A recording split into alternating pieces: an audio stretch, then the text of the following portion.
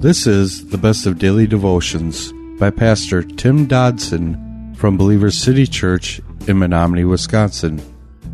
For more information, go to believerstogether.com. We're in Acts chapter 17 this week, where Paul and his buddy Silas are just now coming out of the city of Philippi. And Philippi was a venture, to be sure. Paul and Silas had saw every facet of ministry there while in Philippi. People's lives were transformed. People were saved. And yet, on the other hand, they had been arrested. They were beaten. They were put in stocks. There was, of course, a jailbreak and an earthquake, and the jailer's family were born again. And then finally the city authorities came and kindly, gently escorted them to the edge of town because of what they had done to them illegally. So the trip to Philippi was a trip that was going to be remembered for a long time. But the trip wasn't over yet.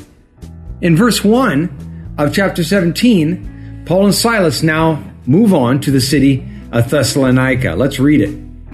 Now, when they had passed through Amphipolis and Apollonia, they came to Thessalonica, where there was a Jewish synagogue. And Paul, as was his custom, went into them and for 3 Sabbath days reasoned with them from the Scriptures, explaining and demonstrating that the Christ had to suffer and rise again from the dead, and saying, "This Jesus, whom I proclaim to you, is the Christ." Some of them were persuaded and joined Paul and Silas. Of the devout Greeks, a great multitude, and not a few of the chief women. So as I said, Paul's missions trip continued now onward after that account of divine intervention back in Philippi. I think no doubt that Paul would have been justified had he felt that after all he had been through, that maybe it was time for a trip home and maybe a long sabbatical. But the journey had just begun, actually, for this disciple. The events such as those in Philippi, they not only did not deter Paul, but they seemingly just made him stronger and bolder. Now, despite the wholesale Jewish rejection of Jesus, Paul did not stop his evangelizing. And when he arrived in a new city, what his regular MO was to first go to the Jewish synagogue and attempt to win the hearts of those he found in attendance. Paul, on this matter, was both consistent and diligent. And the city of Thessalonica, finally, there was some fruit from that faithfulness. Paul was determined not to let the opposition keep him from his calling. Now notice that Paul's method was, quote, to reason with them from the Scriptures, end quote.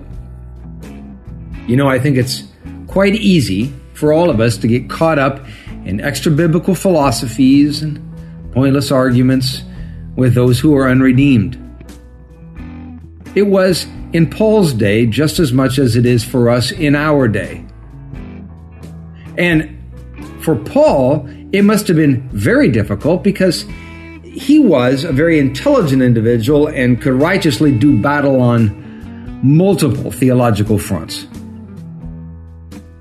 Indeed, it is an easy slide out of the Word and into debating things like psychology and religion and social issues.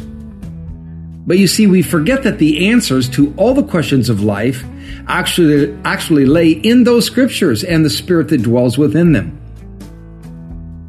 Faith fellowships today are so often falling into other things and away from the things of God, away from the things of Scripture, all in an effort so often to make church and faith palatable, if you will, to a consumer-conscious public.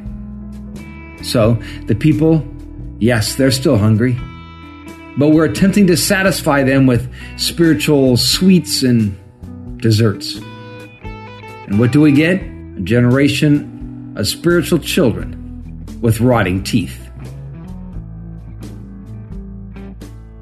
That was a daily devotional by Pastor Tim Dodson from Believer City Church in Menominee, Wisconsin.